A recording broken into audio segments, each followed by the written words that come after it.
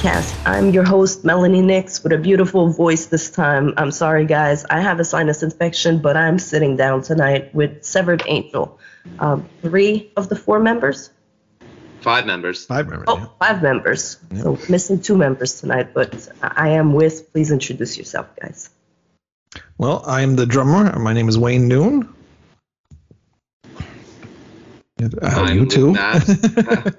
I'm Lou Mavs, and I'm the guitarist. And I'm Alex, vocalist. Alex is the vocalist, but Alex has been quiet pre-game, so...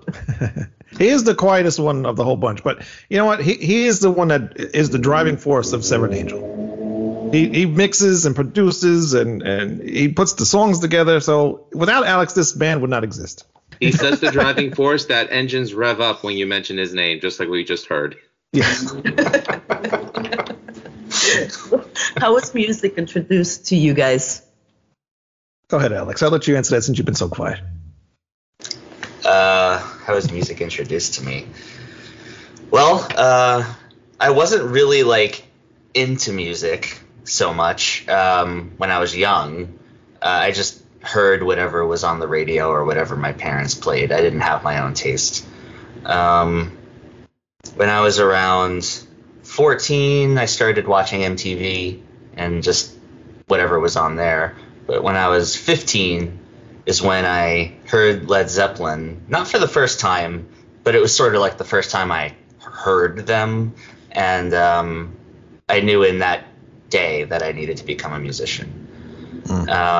And that kind of set me off on my path from there. So, very cool. For me, I was probably around maybe 7 or 8 years old, probably even younger than that. A motorcycle. I want a motorcycle now. My grandfather, my parents really, I mean, they listened to music, but they weren't really my influence on music. It was my grandfather pretty much, because I would come over, to visit my grandparents, and my grandfather would have tons of records, and my grandmother would always have the radio on, so there was always music going on over here. And my grandfather pushed me to get into music, so he was always playing the Beatles and a band I don't like, the Bee Gees. He was always playing the Bee Gees and like Cheap Trick and just like AC/DC and all that stuff. And he had 8-tracks too, so we were always listening to 8-tracks, and so that's how I got into music. And then he taught me how to. Not taught me how, but he pushed me into, wanting to play an instrument. So my grandfather is where I got my musical thing from. I grew up in a very Greek household, so my parents were always playing Greek music. But then I discovered my older brother's cassette collection, so I discovered the great ones: Black Sabbath, Judas Priest, Iron Maiden, Van Halen.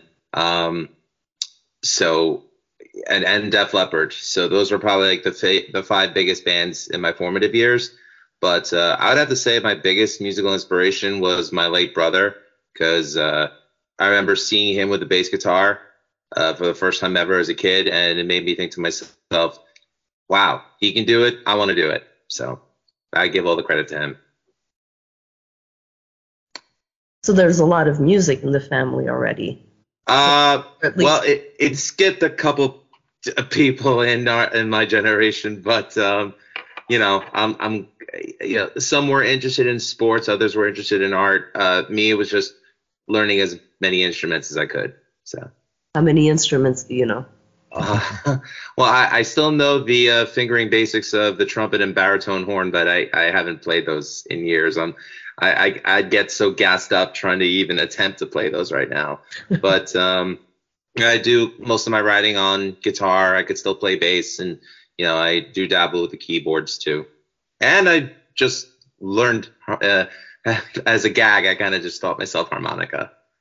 Yeah, the proper breathing techniques, because I want to replace John Popper in Blues Traveler. No, I don't. That's really cool, though. So we can look forward to a harmonica solo in a Severed Angel song. Don't tempt me, Wayne. Hey, Halloween put a flute solo in one of their songs, so anything can happen. Given for that. We love Halloween. I mean, why not? Why not? It brings a new aspect to music. It brings, it's doesn't always have to be the same instruments. Even if you're metal, like even if you're rock, you bring one of those. I mean, I had an interview with a French rock band from France, and there's one guy in Canada now called Soleil Noir, and they play rock, and he plays didgeridoo. Really? All right. So check it out if you have time. It's pretty impressive. I mean, people are getting inventive out there with trying to add things into metal music, and it's cool. I'm tired of hearing all the same stuff over and over again. So it's cool to see something new out there. Exactly. I thought it was cool to see someone use a hurdy-gurdy in metal. That was pretty cool. What? A hurdy-gurdy. It's like it's something you would mostly see at like a Renaissance festival. Okay. Like I'm actually seeing it used in like metal videos now, so I'm like, all right, that's pretty cool. We gotta bring something new. It can't always sound the same, Yeah. How'd you guys learn to play? I learned to play. Actually, I don't know if anybody remembers the hit sticks, like back in the early '80s. I had a pair. It came with that little box, and you can hear the drumsticks sound like drums, but it sounded like crap. So I used to take the hit sticks, and I would pretend my bed was my drum set. Okay. So that's how I learned how to play there, and I would listen to music, and I would just play along to it. And eventually, I got a real drum set, and I took drum lessons in school, but they were teaching me like the slow stuff and to play with an orchestra. I was like, I want to play rock. I don't want to play this stuff. So I did a couple. Don't have the coordination for drums. My left brain and it doesn't work. My kid's learning drums right now, and I'm like, good on you, because doesn't work. No, it's something to really get used to doing. It's not easy at first, but once you get the hang of it, and when you watch like people play music videos, you kind of see what they're doing with their hands. So I kind of got to learn it that way too. So I wish I would have got more involved with taking lessons, with drum lessons, but you know what? I think I'm doing okay without them. So, Alex. Oh, me? Okay. Yeah. Most of my music, like history or whatever, is as an instrumentalist. Started on guitar for a year, then I switched over to bass. Played bass as my main thing for over a decade. It's only really in the last little over a year that I started singing lead vocals. I'm actually kind of a newbie. And yeah, it's been interesting because while I have like all the musical training, I went to college for it and everything, and I toured and whatnot as an instrumentalist. Like I feel like I kind of almost have to start from scratch now because while I have the ear, I didn't really know the technique. I was just kind of doing my best. But yeah, I put out one song with me singing just kind of for fun, and Wayne and Lou reached out to me, seeing if I was interested in doing some original music, and turned into what we're doing now. And so I actually play my instruments a whole lot less now, and I'm practicing singing every day and whatnot. So it's been fun. It's a lot of work. It's to condition vocally, to do, for your voice to do what you want to do is a lot of work. Yeah. I've been working for a long time on my voice, and I'm still not satisfied to where it is right now. Well, especially not today. It sounds really bad today, but I've been watching videos, especially lately. I got hit by the In This Moment scream vocals that Maria brings, and I was like, okay, I want to learn, but I don't want to hurt myself. So I've been watching videos. I found Melissa Cross. Yeah. And I mean, I was talking with Mindy from Dying Oath last Friday, and she's told me she's taken vocal lessons from Melissa Cross. And, it did help her a lot, and so there's so much we can do ourselves to learn, but sometimes it's good to turn to people that have experience, especially if you're going to try vocals, and you're going to, just so you don't damage those vocal cords. And yeah, definitely. My musical training started when I was about 12. I told my parents that I wanted to learn how to play guitar because, I was a big fan of Tony Iommi, Eddie Van Halen, Randy Rhoads, and Steve Clark of Def Leppard, and Richie Blackmore. So my father was the kind of guy where it's like he always said that if you wanted something, you had to prove it or you had to earn it. So he said, if you want to learn guitar, you got to learn a different instrument first. So I picked trumpet. I don't know why I picked trumpet. I wish I had picked saxophone instead, but I picked trumpet and, was at it for 6 months. And around Christmas of 92, he got me my first acoustic. And I was able to apply reading music from trumpet and transferring it over to guitar. So I just had this little Mel Bay book that I was studying from.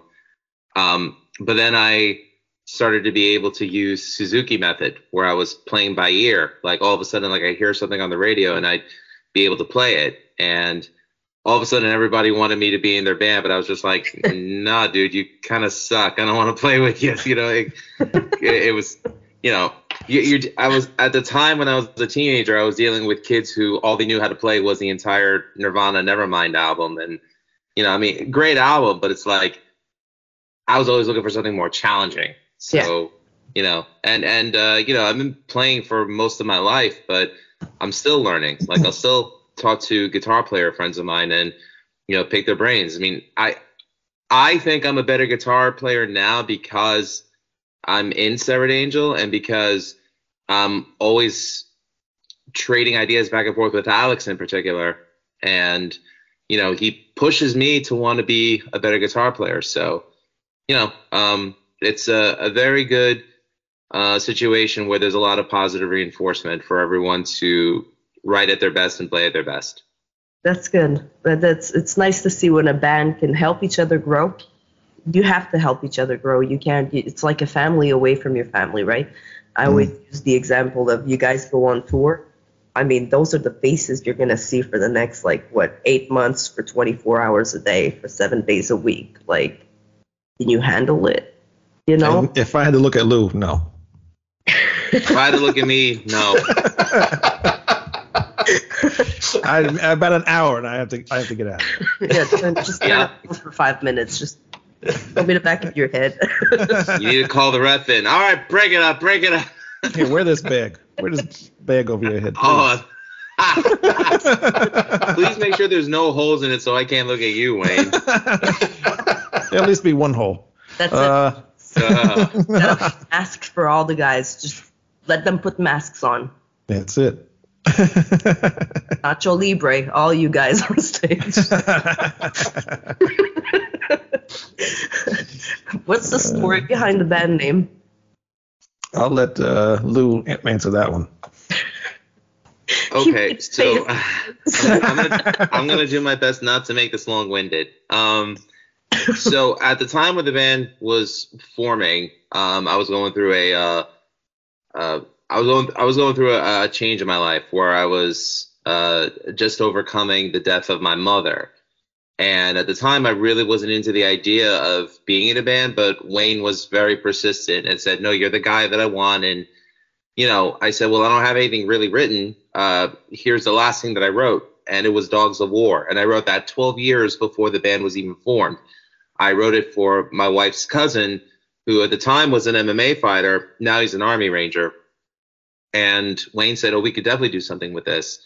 So I noticed that, the songs were kind of like writing themselves as we went along. But I remember one of the things I asked them from the beginning was I didn't want to get political or religious because I just feel like, especially at the time, in the United States, everyone was so divided and to an extent still is. So, again, my brain going into overdrive, I think, well, what's a good synonym for polarizing viewpoint?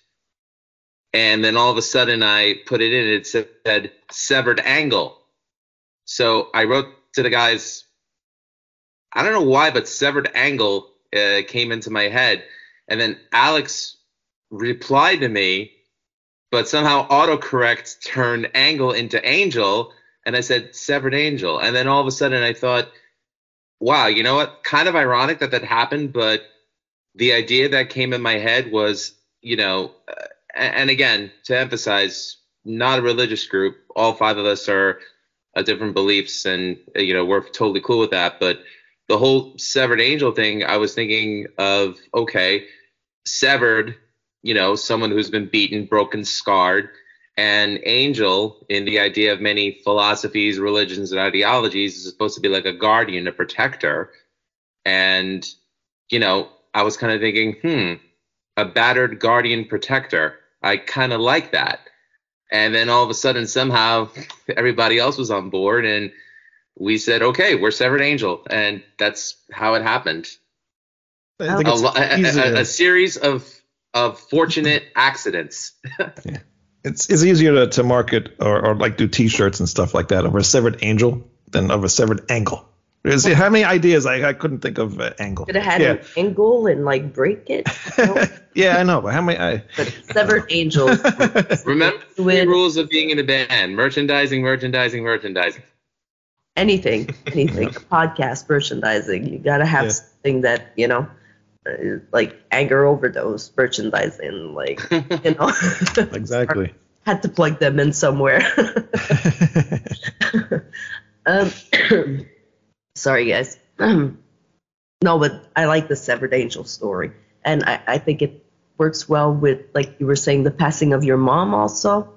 Like, it just, when it's meant to be, it's meant to be. Like, I'm glad that Wayne was pushy and that he didn't just let you not want to be in the band. You know what I mean? Like, yeah. No, I'm very grateful to him, because through co-writing the songs with the guys, I was able to work through it. So it kept me focused, it kept me motivated, and I'm incredibly proud of the way the album sounds. Well, then let's give them a taste.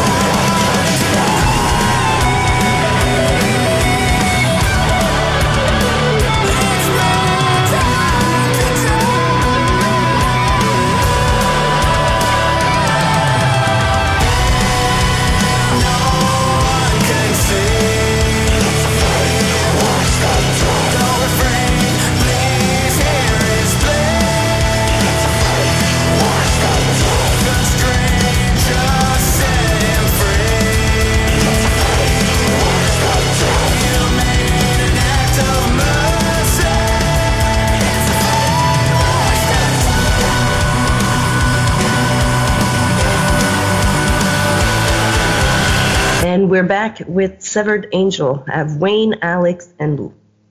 Hi. We just listened to A Fate Worse Than Death. That was a good song, by the way. Yeah, who wrote it? No. I don't know. I heard he's not here. No, he's not. Well, he just wrote the lyrics. We wrote the music. Actually, I forget who did come up with the beginning of that song. Like that was Lou. That one's Lou. Yeah, I was.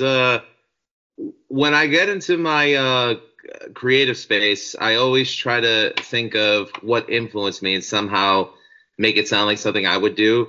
So I was Wayne's actually going to be shocked by this, but I was actually influenced by the band Halloween to write that. They have the opening track on their album Better Than Raw, which is that's Push, right, Wayne? Yeah. No, no. I don't know. I can't remember right off the top of my I think mind. it is Push. All right. Yes, it is. All right. I'm sorry. So yes.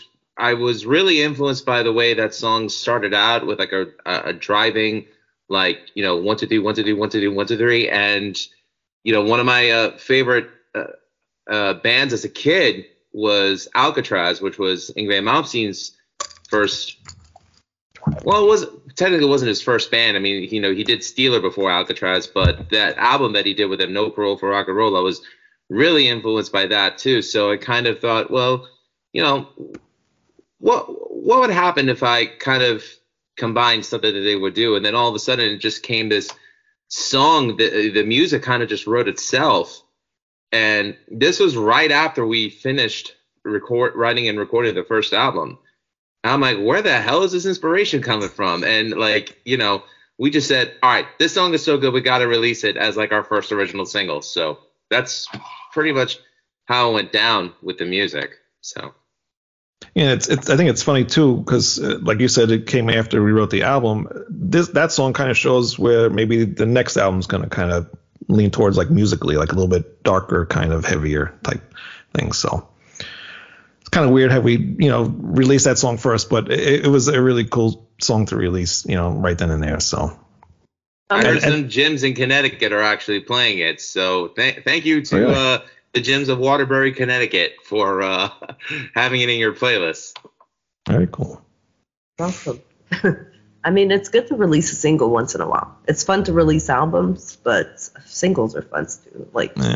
Especially when your fans are waiting, people are waiting for your music, and you just drop a single in between two albums. It's like, yay, I got something. Like in this moment, just did that 3 weeks ago with, I think it's John Wick 4. Okay. They dropped the single for the movie, and I'm like, I found it today, and I was like, oh wow, it gets people excited.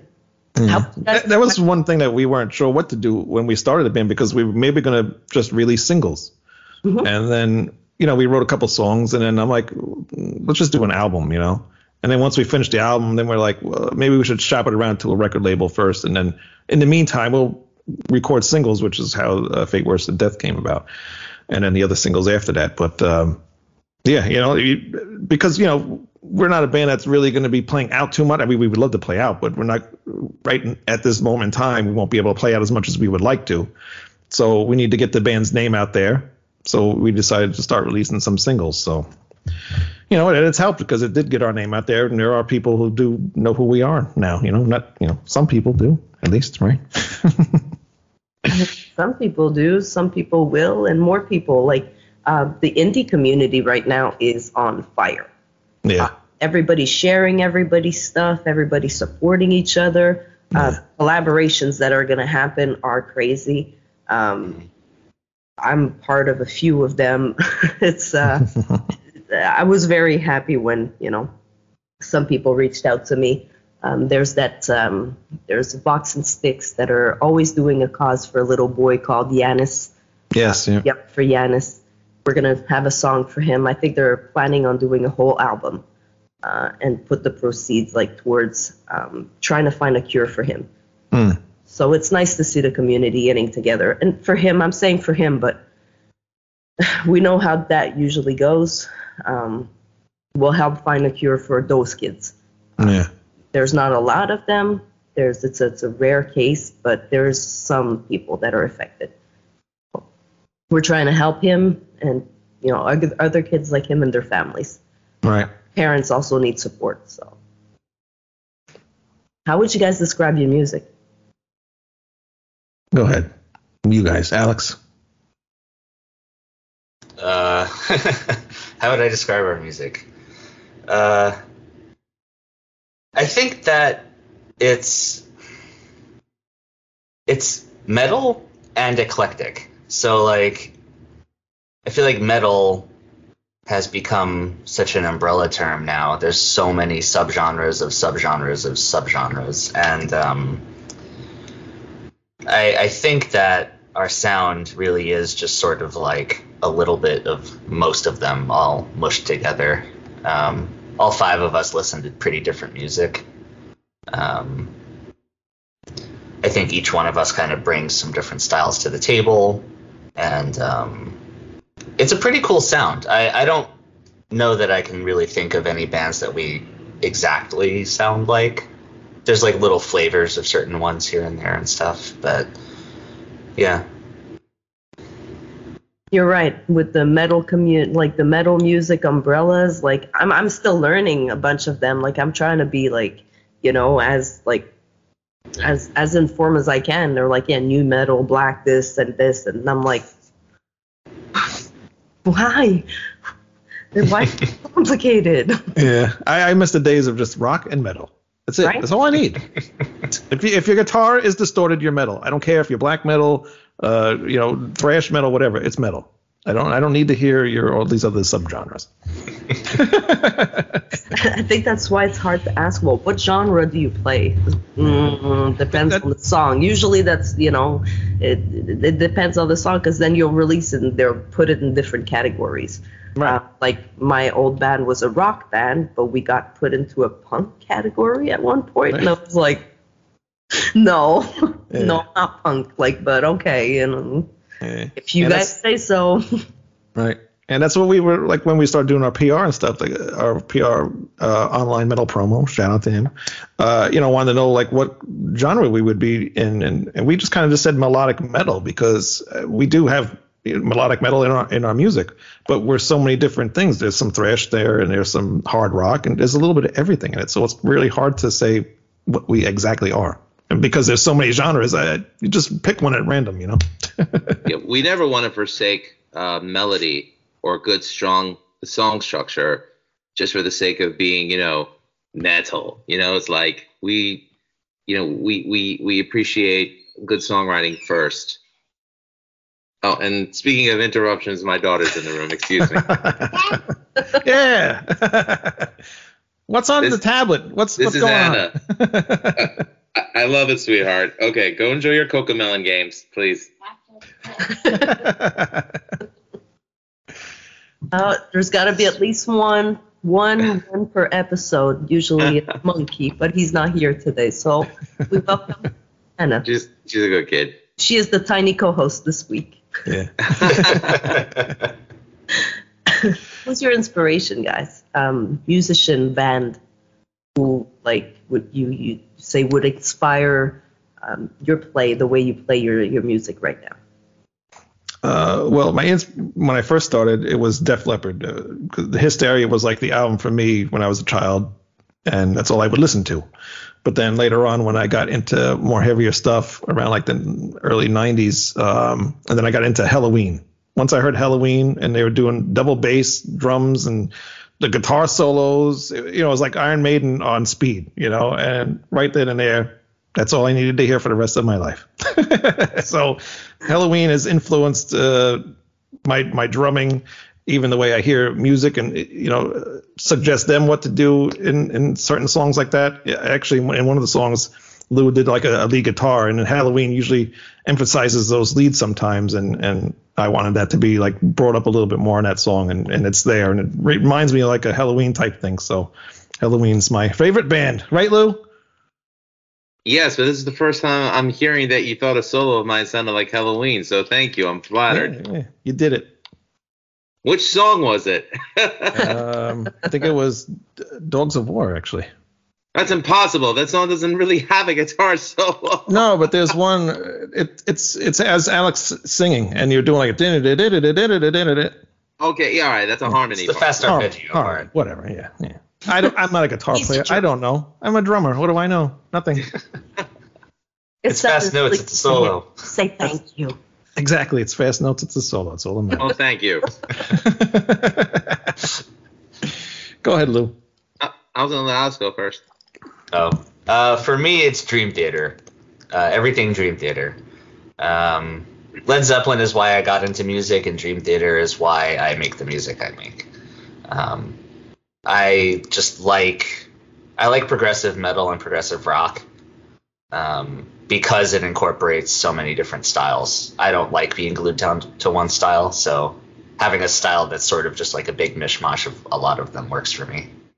For me, as I mentioned, my four horsemen of guitar are Tony Iommi, Eddie Van Halen, Randy Rhoads, and Ritchie Blackmore. And as a kid, I idolized Steve Clark of Def Leppard just because he looked cool, and I thought he wrote their best songs, their best riffs. So, and people want to say that, Eddie and Randy were flashy, especially Eddie. I personally think like the true mark of a guitarist is if they could write a song, not a solo, but a song that you can hum, or you can, it captures you. Mm-hmm. And, I always thought that those five, for me, they wrote the songs that were very formative in my youth. So, I always wanted to be a good songwriter like that. In terms of, playing my best or pushing my limits, I have to give credit to, well, as Alex mentioned, Dream Theater. Images and Words is one of my favorite albums ever. And of the new bands, I really have to give Periphery and After the Burial and Meshuggah a lot of credit, just because what those guys do with their guitars is just insane. It is. In a good way. I haven't heard that name. I haven't heard that name in a long time, Meshuggah. Like I haven't. Now you're gonna make me want to go back on YouTube and just start. You're welcome. Oh, thank you. What's the plans for the coming months? The album will be released on May 2nd, so that's hopefully that's one plan. And just to keep pushing the band, keep pushing our singles out there. And we're working on another video for another single off the album. And we're working on new music. We actually finished a second album after we finished the first one. So that's already done. And we're working on new music. Hopefully, like we mentioned before, putting out singles between albums. So we're kind of working on songs for that and working on a third album. Keeping Alex busy with the vocals and the productions and the... Yeah, we don't want him to stop. Very busy all the time, yes. Well, they keep me busy because they're cracking the whip like, Lou, write something else. I'm like, okay. And, get on it. And then it's like, Alex, get to work, so... Well, it's good. You gotta keep going. You guys have a good beat going. You have a good, stay in it. Yeah. There's something big coming for the indie community. I don't know. I could feel it. A bunch of people are saying it. It's like something's going to blow real big in the indie community. So just keep pushing. I hope so. It's like you said, I hope it does. And because there's so many bands out there, that deserve to be heard, and they're getting buried by all these other bands that people are kind of tired of hearing, Metallica. It'd be nice. Yeah. It'd be nice to have a Rock Ridge Festival, but only for indie bands. Right. You know what I mean? Bring maybe 3 headliners, like for every day, like at least 1 headliner. But after that, give it to the indie bands. Right. I know they will have indie bands because I'm trying to get press passes for the Blue Ridge Festival to talk to the indie bands that'll be there. But I feel like somebody listen to this podcast and take this idea and make it indie festival. Wouldn't that be awesome? I'd rather pay $300 for a 4-day weekend for an indie festival than to give it to, the bands that are already established. Somebody take my idea. hear it.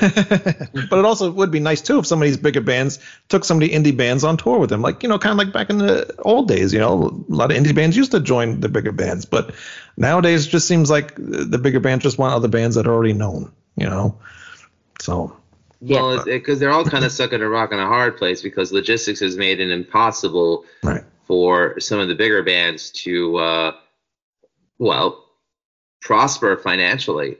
I mean, Wayne and I just saw Ghost when they played Long Island in September. The arena was at 60% capacity. That same week, you had the Scorpions play the same arena 3 days prior, where I think there were less people there for the Scorpions than Ghost. And then the day before the Scorpions was Rammstein at MetLife Stadium. And it was, aside from the fact that it was raining and thunderstorming that day, the stadium was, it was at capacity, but you could see that there were empty sections around there. So, it has to make sense for certain bigger bands to go out to even justify them having, newer bands out with them. So, I get it, but, we don't really concern ourselves with that. We're more focused on what we're doing. It's what you got to do. If you focus on other people, you guys ain't going anywhere. You guys keep focusing on you, and eventually, like you guys said, when you're ready for shows, you're ready for shows.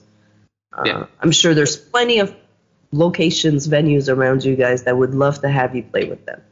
And then you get to see like the bands band together. On June 3rd, I'm going to see Dying Oath with a bunch of other bands. And the beautiful thing about that is that it's $15 a ticket. I was just going to mention the price of tickets for big bands nowadays. It's like insane. $15 for 5 bands. I'm trying to get tickets to go see Lainey Wilson for my fiance, and it will not cost me under $300, and that's nosebleed. I was looking at floor seats, and it was like $1,200 for 2 tickets. Like, I don't really like country music that much, so I'm not going to be paying much. Guess we're not going. I told her, like, maybe nosebleed, but still then we'll pay like... Oh, well, Netflix and chill, honey. What? Right? Let me see if I could see somebody that maybe recorded it and we can watch it on YouTube, like... Yeah. Disney Plus and let me thrust. What? Who said that? No, I'll buy myself an acoustic guitar, sit in the corner, and ask Lou and Alex to help me out, and I'll learn the songs and I'll sing them for her. Here you go. We saved $300. There you go. I don't sound country, but I'll try. How do you guys balance music, kids, podcast? Because, yes, the boys have a podcast also. How do you balance all of that? That's right. Yes, we do have podcasts. I have Rat's Out Review podcast, and Lou has Music is Life podcast. I try to make it as easy as possible. I do my podcast on Wednesday nights, and that's pretty much it. Music, I get home fairly early. Nobody's from my job, so I get to have pretty much a whole afternoon to myself to work on music. So I kind of have it easy. I work remotely, so when I do have some free time, I'll think up ideas.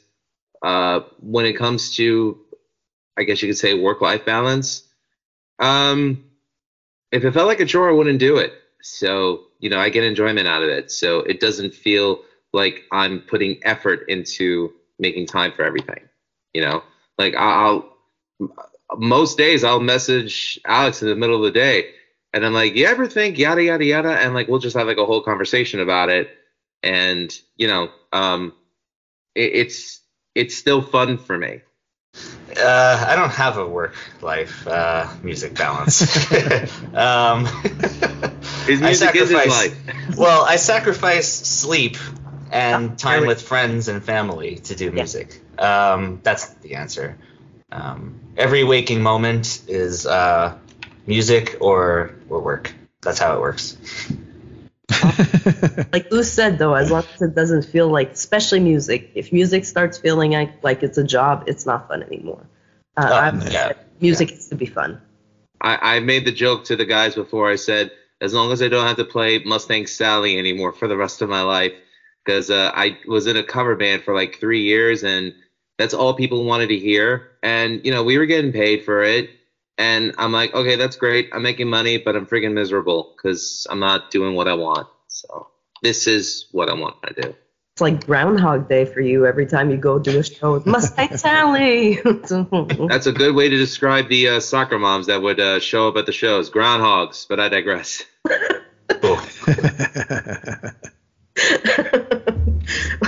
How about we leave them play go soccer moms, and we're gonna take a break and listen to In the Red.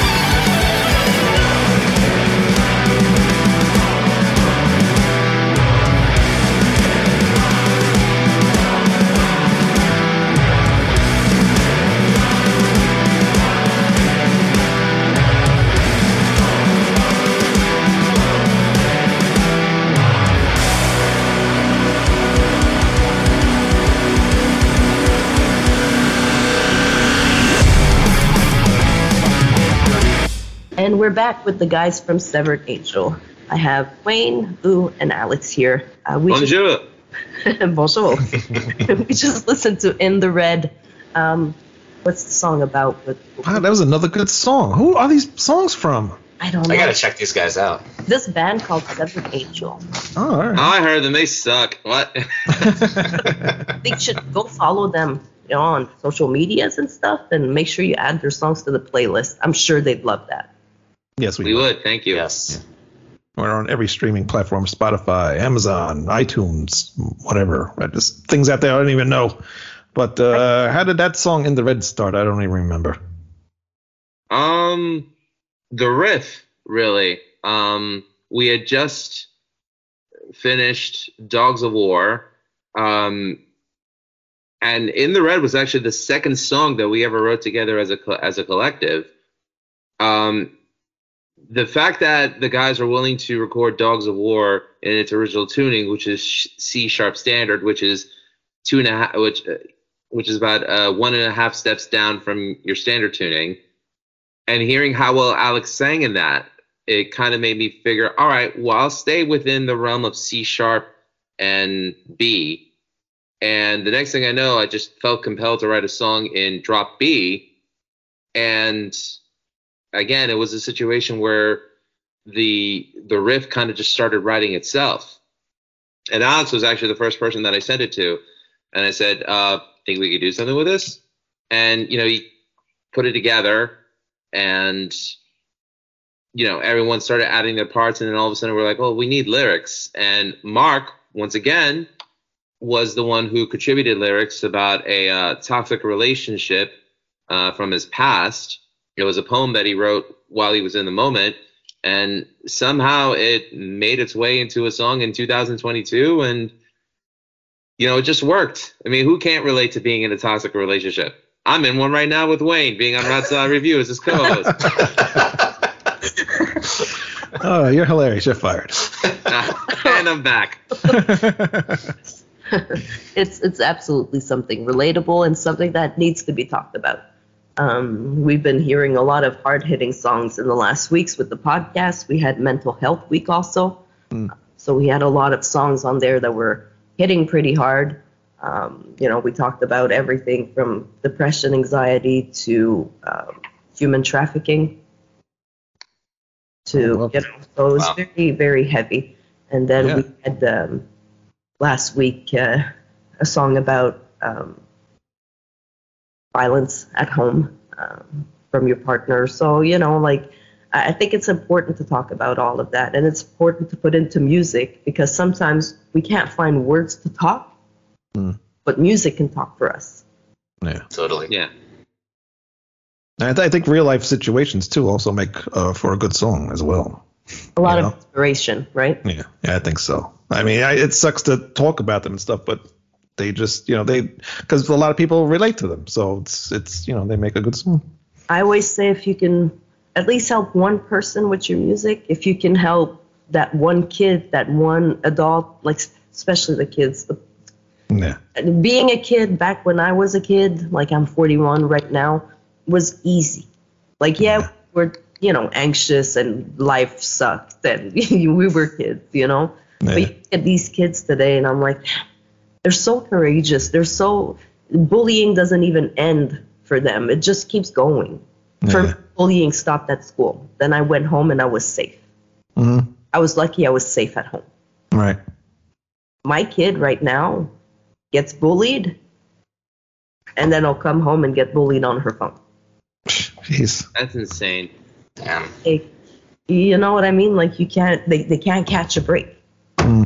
Well, not to put us over, but that's where the album, I think, is really important for, I know for me, and I can speak for the rest of us, the three topics of self-empowerment, self-awareness, and self-reliance were very big throughout the creation of this record, especially with the lyrics.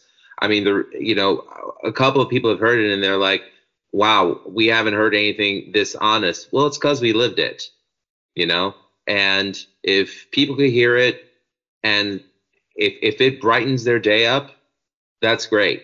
And, you know, you're right. If one person hears it and that's what they get out of it, then we did our job. First and foremost, we did it for ourselves. Yeah. But if other people like it, then hey, that's a battle won right there. You know, I would just tell your kid, hey, just tell them to keep walking, middle fingers raised up, and keep living their life. That's all I gotta say. Absolutely, and that's what because at the end of the day, those bullies ain't gonna pay your bills. They are not gonna put food on your table. They're just gonna be the little bug that you're trying to swap away. So screw them. You'll walk away. They won't be around anymore. They won't matter. So don't let them get to you. You know, I told her, I said, raise your finger up. Raise both of them up. That's even better. Flip them. And if your principal calls us, I'll high five you when I come pick you up. You know what I mean? Like, don't know. Be strong. You're a good mom. Thank you. We're raising little soldiers, little warriors in here. Excellent. Don't have a choice anymore, right? No. That's the scary thing. Because me and Lou both have children, so it's.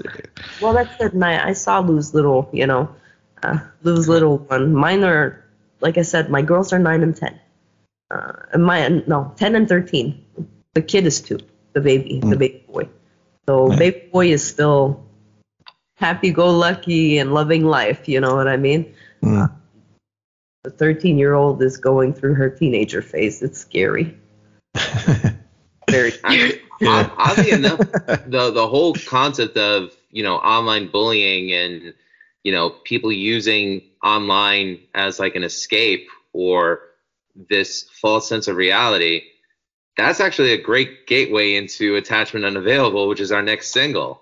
Not that we have to get into the song now, but I'm saying Well, we'll get to it at the end. We're going to keep people all the way to the end. But see, now we're just plugging in and we're just poking you guys. You got to stay See what we did there? You got to hear it. What brought you guys together? I know you guys have been friends for a very long time. What brought all the other guys? Actually, the Rat Sound Review podcast brought us together because I had Lou join onto the show because I was looking for another co-host. And so he joined. And then Eddie Van Halen died. And Lou suggested maybe we should do like a tribute song to Van Halen. And so we did our first cover song of Atomic Punk. So after we did that, we did a couple more covers. And actually, there's a Rat Sound Review and Friends covers EP or whatever. It's on Spotify and Amazon and everything. So you can hear all this stuff that we've done. So meanwhile, we were doing that. I said, let's start a band. And, then we did the Dogs of War song. But Mark has been on my podcast, our keyboard player from his band, The Nightmare Stage. Our bassist, George, he was in a band called Timeless Haunt. And he came on my podcast. We talked about his band. And Alex, I found out through him from a mutual friend of ours. I have another band called Project Resurrect, and we were finished with the album, and we needed somebody to mix it, make it sound better than what we were having it sound like. And my friend said Alex should, take a look at it and see what he can do. So that's how I got to meet Alex, and I got to know his other bands too. So, and then like Alex was saying, he did the solo song, and when I heard him singing, I pretty much thought of him immediately when we were looking for a singer, and ended up really working out. So thanks to Rat Salad Review and me wanting to do a podcast, that's how it started. See, it starts from anywhere. That's what I keep telling people. You never know. Your idea is not stupid. What you thought is not stupid. Just do it. That's the thing. I think when people start thinking of doing something and then they kind of like, all right, I want to plan this out, plan it out. No, don't plan anything. Just do it. Because once you start planning and then those plans start to fail, or like one day you are like, get sidetracked by something else, then you just forget about it altogether, and it never happens. That's how this podcast started. We started talking about it in December, saying, let's set up something. We're a bunch of girls together. We're all going to do a podcast and help each other out. So I said, okay, I'll do the NYXUS podcast. I'll do music. My friend Danny was like, okay, I'll do a writing podcast, and she's an author. So how to break writer's block, how to, a whole bunch of stuff like that, and interview other writers. And we started. In January, I had one interview. February, I had one interview. Then March came in, and I kind of entered that indie community that's going on, and it just blew up. Now we're booked till September. I still have interviews coming in, and I'm like, I don't know where to put you guys anymore. I gotta wait and see, and that's a good problem to have. Then the magazine came, so I'm like, whoa. But like you said, you don't overthink it. Just do it. Yeah. Just do it. What's the worst that can happen? Right. Yeah. If it doesn't work, then you just try something different. That's like when I started the podcast. I had 2 other co-hosts with me, and they were wanting to do something different. I'm like, no, we're doing this. I'm not gonna. If I have to plan things out, I'm not gonna want to do it. I'm not like that. Even like when we do our interviews, I don't write any questions. It just off the top of my head. I like to have a guideline, and it helps my ADHD brain. Oh, I'm terrible. Lou will admit that too. I'll have a question, then all of a sudden my mind just drifts off.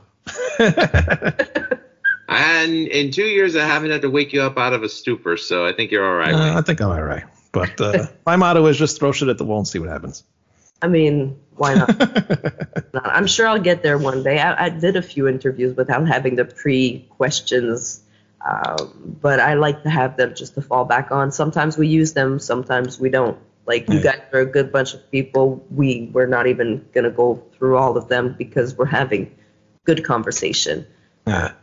Sometimes it's a little more cookie cutter, like yes or no answers almost that I'm getting. And I'm like, okay, so we're going to try to get more, Yes, I've had those interviews too. And I have people that talk a lot. And I think like one of the most memorable interviews with a bunch of kids. They're called Beheading of the Queen. They're 15, 16, 17, and 20. Oh, wow. So the next generation is there. They are starting to do some pretty awesome music. Cool. They were good kids to interview too. It was their first interview, so they're looking for more. They're just had to clear the interview with their dad first. It was pretty cool. It was cool. What's your favorite time of the day to create music, guys? You seem like you said afternoon is when you got some time. Lou's got a kid, so probably night once the kid's in bed. For me, yeah, at night, and thankfully this room is soundproofed. So but when I plug into the interface, no one can hear anything anyway. But at the same token, I do have a tendency of playing hard or playing fast. But when I'm recording, it's a different story. I don't have to put as much effort towards my performance in terms of like you would on stage, where it's like you gotta make angry face and you don't have to do that. But it's worked so far, recording at night and just getting it all out of your system. Otherwise, I'm going to be up all night wondering, shouldn't I? It's just the best time to do it for me. And since I play drums, I have no choice but to do the afternoons.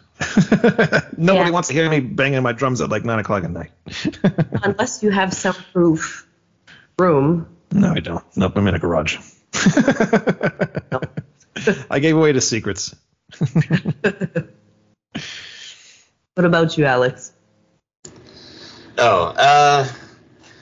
Well, now that I'm doing singing, it's different. Before, it was always night because I could just plug in and, work on headphones and the volume is non-existent. Now, as a singer, most of the work is like afternoon to early evening. To respect the neighbors? Yeah. I used to try to do that when I recorded back in Montreal because, Montreal, everybody's on top of each other where I live, back in the city.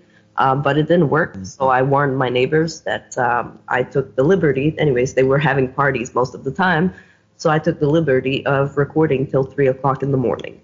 11 p.m. to 3 o'clock in the morning was my time because that's where my voice is the most awake. If I try to sing during the day, it's like, and then if I sing after like 11 p.m., it's completely warmed up and it's like completely different. So like I said, I'll always have to try to book shows like very late. But that's my little window where I now I can't anymore. The kids.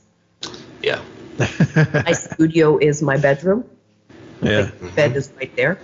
So I don't think fiance and the baby would appreciate me being here at 3 o'clock in the morning screaming my brain out. How would you say music is important to society? Lou, go ahead, take that one. For me, music has been like a song will definitely affect you. You know, it would either cheer you up, it could bring you down.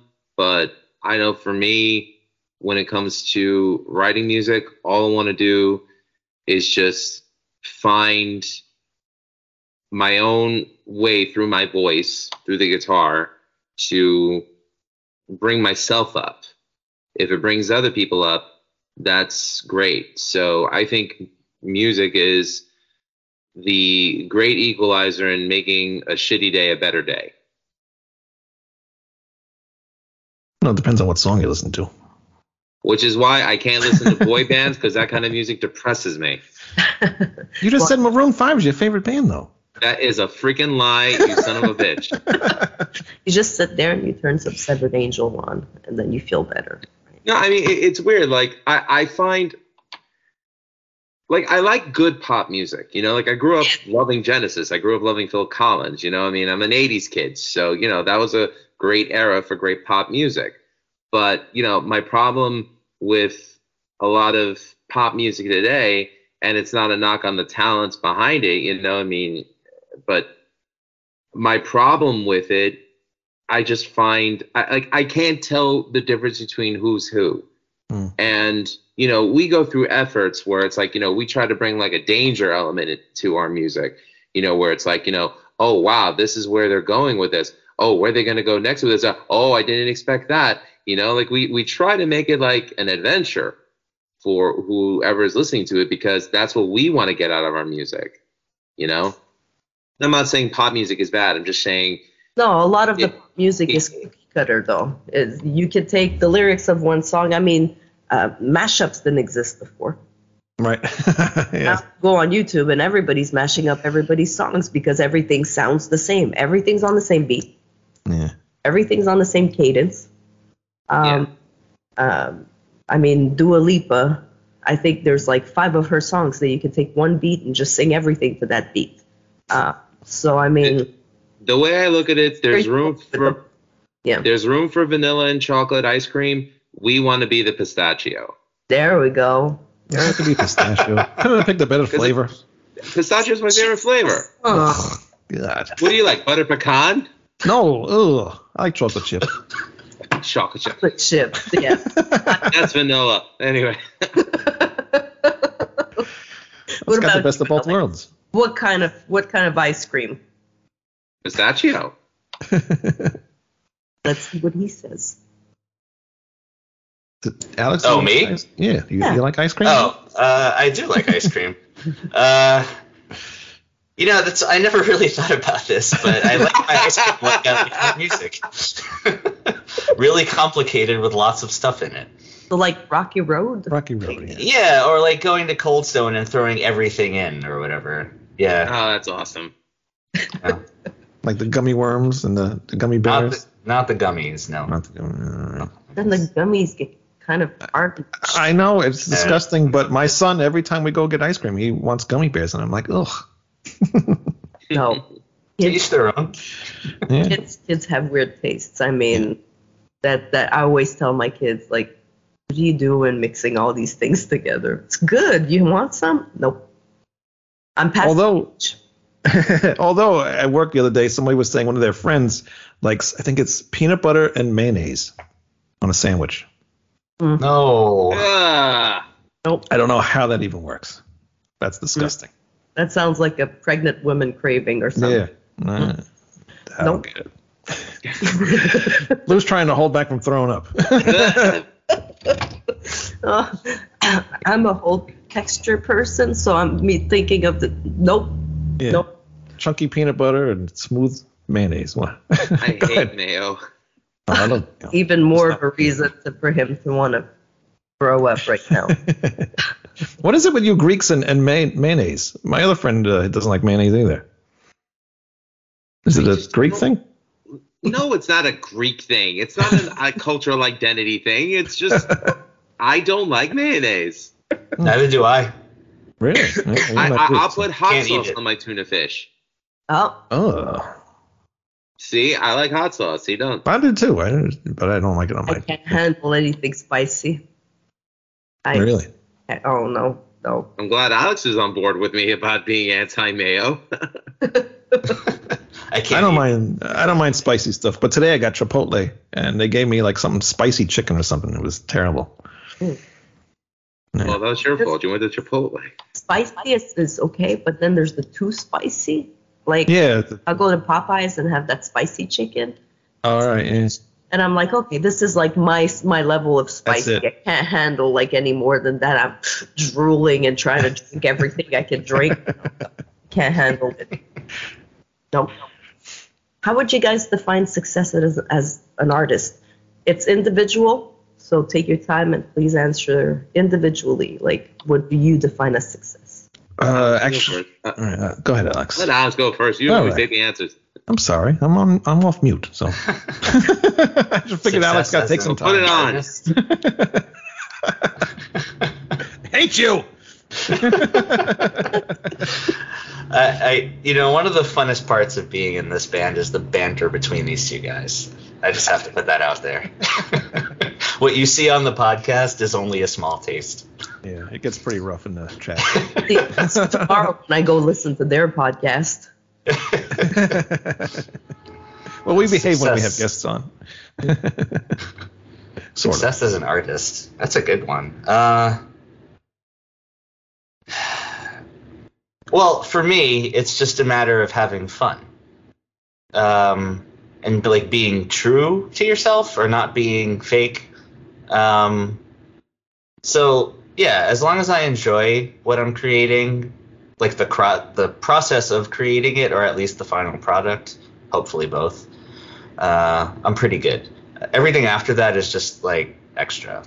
If people like it, that's great, but it doesn't define how I feel about the success of it or not. You actually stole my answer. Uh-oh. It's pretty similar to what I had in my mind, because I let him answer first. And wait, now you have to try to find something else. But he stole my answer. Alex. Damn it. Yeah, no, really, that's. I was going to pretty much say the same thing because once you don't know, like how the song, like I said on a couple of podcasts, like when we start our music, sometimes the songs come out like I don't know where the song's going to go, and I don't like it right away. And then once Alex throws his vocals on there, or George puts his bass, or Mark does his keyboards, the song becomes the actual song. And just hearing the songs get done and completed, and hearing what they become from the beginning, early stages, that's what means the most to me, And seeing we can actually put like this album, I was just stunned the way this album came together and what we accomplished with it. It's just awesome, and that's what's the most important to me. And like Alex said, anything after that it's icing on the cake, And especially if other people like it, that's awesome. Yeah, I will agree with Alex. Success means, are you having fun with what you're doing?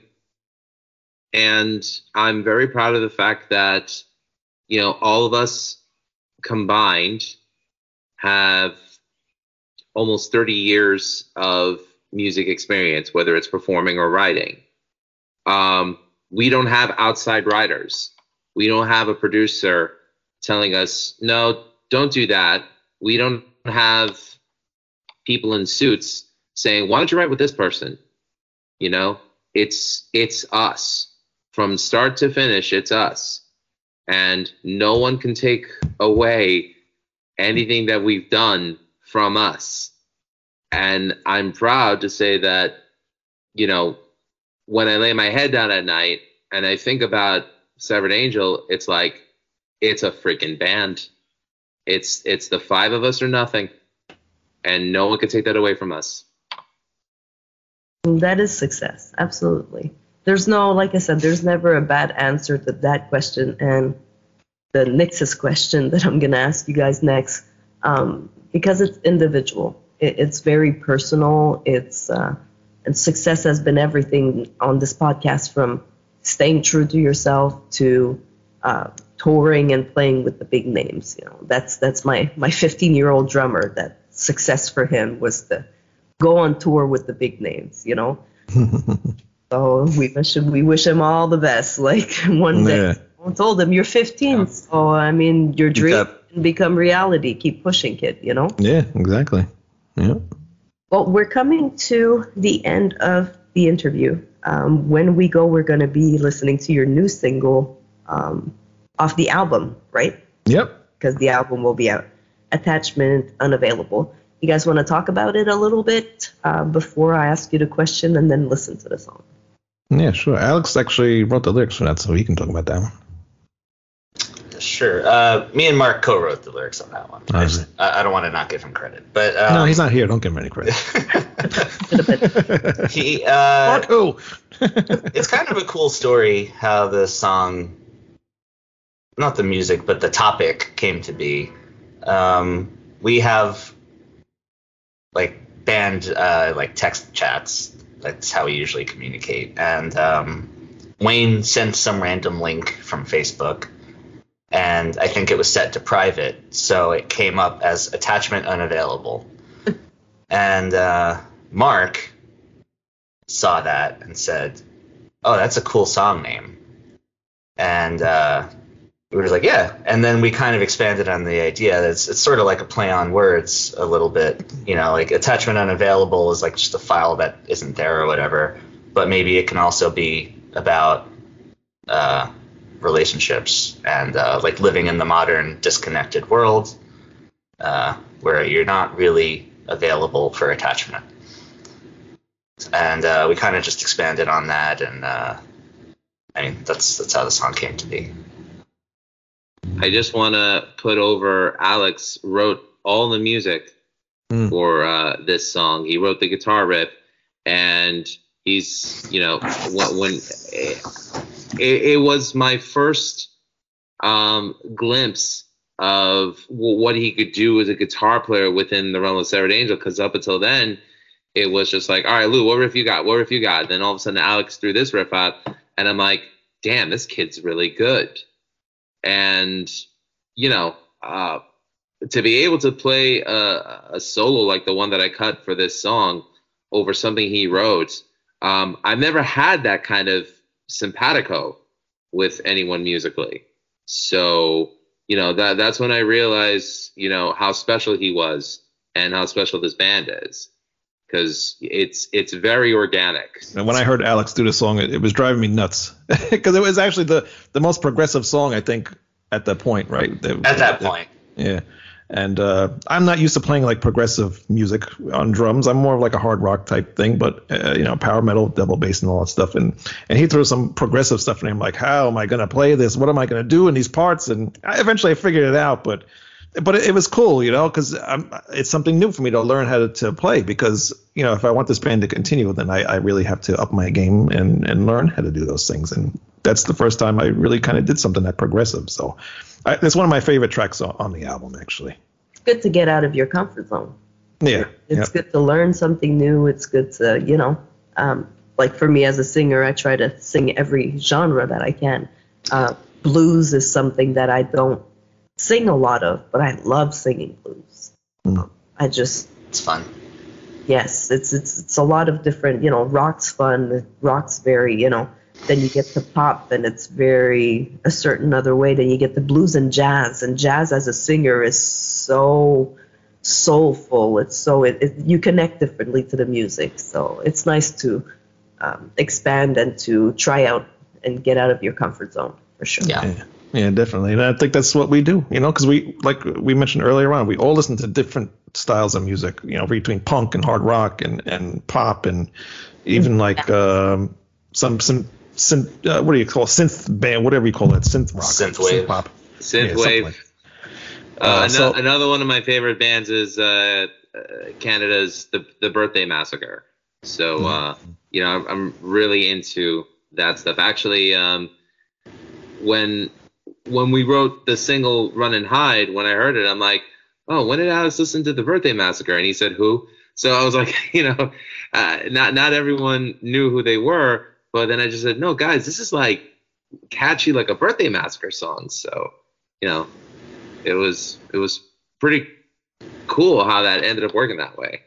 Yeah, it's been fun.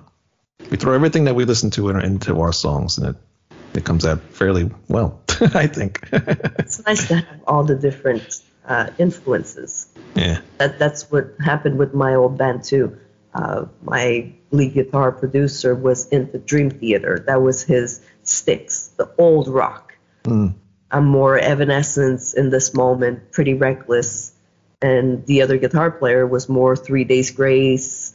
So when you put all of that together, it kind of made a weird little sound, but it was us, Right. Yeah. Yeah. We were. So that's you guys' sound. And that's why you guys don't sound like anybody else, and that's why nobody else sounds like you. Right. Because you're all bringing something individually to the table that meshes very well together. Yeah. Yeah. Before I let you guys go, the NYXUS question. What would you tell yourself as a younger kid if you have a chance to sit with little Wayne, little Alex, little Lou? Go practice drums. Go take lessons. And stick to that guitar lesson, you idiot. You should have stayed with your guitar lesson so you knew how to learn how to play guitar and then come up with better songs. But I take right lessons. away, sir. I wish I would have took lessons. Don't hook up with Wayne. If you ever meet a guy named Wayne, don't be friends with him. It just so happened the first time I saw you guys play with Phoenix Rain, it was right after a live on stage sex show. That was so crazy. The hell was that? That was at Castle Heights on Northern Boulevard. Right. I'm like, wait a minute. I'm like, I heard of power metal, but I never expected this. Anyway. Where are we going next weekend, Lou? Where's that place? Oh, it's long gone. That's it's a gone. Mexican restaurant now. Yeah. Enjoy the fish tacos, everybody. Anyway, I digress. What would I tell myself? I would probably say, don't think you know everything. Never stop learning. And always listen. Always listen. And if you think you're good, you're not. Keep going. But just remember, there's always someone better than you. And that's okay. Just be the best you. Stay humble. That's a hard one. I mean, like I said, there's no bad answers. I got one of my bands told me I would tell my younger self not to drink too much. So, don't overthink it. Just, you get a chance to sit with your younger self. Yeah, I think it would be something along the lines of don't let other people gatekeep your creativity. Like, trust your instinct and go with it. And if people are roadblocks, then just ignore them and do it yourself. Amen. Yep, very good advice. A lot of people like to gatekeep and like to tell you that you can't do this and you can't do that. Like Alex is saying, don't listen too much. Be mindful of what you're listening to. Be mindful of the people that you surround yourself with. I think that's what I would tell myself. Yeah. As a kid. That's definitely, this band will do anything. We're not restricted to one thing. I mean, later on, you'll hear a song that maybe is a little different from all other stuff. And we're not going to be stuck in one thing, Good. We might do a country song at one point. I don't know. It'll never happen, but you never know. Lou wants to do a band boys. Remember boy bands? Yeah. Boy bands. We'll do a cover of NSYNC's Bye Bye Bye. Yeah, that's coming up next. God, I would love that. I'll do it. I Hear it here. It's already ready. To be I'll quite sing honest, that. Sorry, Alex, what? I'll sing that. I dare you guys. There we go. I dare you guys to come out with Bye Bye Bye single. But Well, actually- your version. Right now I'm tempted. Well, Alex did sing I Want It That Way at one point, right? That was a gag to promote. Oh, yeah, that's right. Yeah, I did do that. To be quite honest, I love the genre of metal, and it's my favorite genre to listen to. But let's just face it, there are a lot of gatekeepers out there, and if we listen to what the gatekeepers say, I'd find this band so freaking boring, and we're anything but boring. Listen to the album for yourselves, people. I promise you'll enjoy it. Which comes out May 2nd through Slip Trick Records. You guys already have one album out, though, right? This is your this is the first album. First album out? Yep. Yeah, we have 5 singles, and this is the first album. Yep, self-titled. Self-titled album. Awesome. Yep. It's going to come out on all streaming platforms? Yes. Yep. So and hopefully CD. Those are always... But we're not holding our breath. Yeah. Too, though. You know what I mean? What's that? Those are always fun to do. Have a few CDs made and, even if it's just for yourself. I mean, I made myself some singles of my CDs of my songs that I did with my old band. I'm to say it. Like, I love having the copies here, Yeah.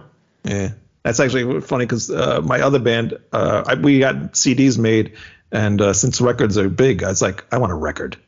How much could a record possibly cost to get made? And it's like a ridiculous amount of money, but especially just one record for yourself. So I found this website. I don't even remember the name of it, but they made a record. It sounds like total crap, but it looks cool. It's just cool to have the record and the jacket and everything. So at least I have that. Have merch out? Yes, we do. What is the links, Lou? Well, I'm happy to say we have a link tree. It's linktr.ee/Severed Angel. From there, you can access all of our social media. You can access all of our merch. SeveredAngel.com will soon be available. By this time this episode is out, it'll be available. Yes, just a couple minor tweaks, which is why it'll be done. By the time this is out, forget about those tweaks. Those tweaks are done. I know they're done. That's why my computer was slow. No, I mean by the time this episode is out. That's why it's not cooperating. You're still alive by the time this episode's out, Wayne. Anyways. SeveredAngel.com. This is what we do. This isn't a Don Doc and George Lynch situation. We're actually good friends. I'm telling you guys, I'm going to be there tomorrow for your podcast because now I want to see you guys going at it on your show. Wayne says that you behave when you have a guest, but for some reason I don't believe it. Well, we have cramp from Forbidden, so we have to behave ourselves. Oh. No, we don't. I'll see it when I believe it. What do you think? All right. Should I believe that they're going to behave themselves? No. See? Well, thank you guys for being on the show. It was an absolute pleasure to talk to you guys. Great people, great personalities, very approachable. So thank you very much for having us on, and I hope you feel a lot better. And yes, thank you. Yeah. I mean, the medicine kicked in. I'm just a little drowsy, but I'm feeling a lot better. I'm a little less nasally, but still up there. We woke you up. I'm going to make sure to try to catch the podcast tomorrow, and I'll be in touch with you, Wayne, to set up everything like we've talked about. Cool. I have plenty of space on the radio station to put you guys on rotation every week, and hopefully I'll get you a few more listeners there. Very cool. I'll make sure to add some of your music to the rotation and to the playlists. Awesome. I really appreciate it, and thank you very much for having us on. Had a lot of fun. It was a Merci pleasure. beaucoup, Melanie. Ça me fait plaisir. So as we're going out, guys, we're going to listen to their song Attachment Unavailable, which is on their first album that is available right now on all streams. No, oh, that's right. Yeah, never mind. Sorry. By the time this album's released. By the time this is out, yes. May 2nd. Once we're releasing this, it'll be out. That's right. Unless they have hiccups. If that happens, then it's Wayne told me it would release May 2nd. All right, so. And a big quick shout out to my favorite guitarist ever come out of Montreal, Frank Marino. Cheers, sir. And actually, we don't mention these two people enough because they are part of the album. Gail, I can't pronounce her last name. What is it, Alex? Gail Bork. Gail Bork. She actually sings on the song Severed Angel and A New Beginning. And our other friend, Ralph Vieira, he does the intro. There's like a little spoken word thing on the album, so he does that too. So those two people, they really helped us out a lot on this album. Gail's vocals on those two songs, amazing. So, Sure. Yeah. Anybody else you want to give a shout out to? Anything else you want to say to anybody that would be listening all the way through here, which I'm sure they did because they want to hear that last song. Anything you want to say? Yes, go to ratsaladreview.com. Go to Music is Life podcast. Hit subscribe to all of our stuff. Find us on Spotify. Find us on Facebook. Twitter, TikTok. If anyone's got TikTok, please add us on TikTok. All the links are in our link tree. All the links are in our link tree. I'll make sure to post the link tree in the announcement when I post the podcast. That way everybody can just click on there and go to all of your links. Make sure you buy some merch, guys. Yes, please buy some merch. We have new T-shirts of the album, really cool shirts of the older some singles that we have too. So a lot of stuff people can buy. We got kids to feed, people. Come on. Yeah. And if you need any mixing for your music, contact me. AlexRapetti.com. There we go. Alex, make sure you send me that email, and I'll make a post for you. Thank you. On Facebook with all these artists. A lot of them are doing self-production, and some of them are not very, they do it because they don't want to, but a lot of people are looking for people to help them out. I love working with indie artists. So there you go. I'm all about indie artists too. So send me that link and send me that email, and I'll make sure to plug you in. Will do. Thank you. So, thank you so much for being here, guys. I'm going to take the link also for your shows so I can post you up with his link at the same time. That way we have a big promotion going on for all of you guys. Thank you, Melany. Really appreciate it. My pleasure. Thank you. Wayne, Lou, Alex for being here. Thank you to the two guys that are not here, but they are making amazing music with you guys. I'm Melany Nyx, and we're signing out, and we're listening to Attachment Unavailable.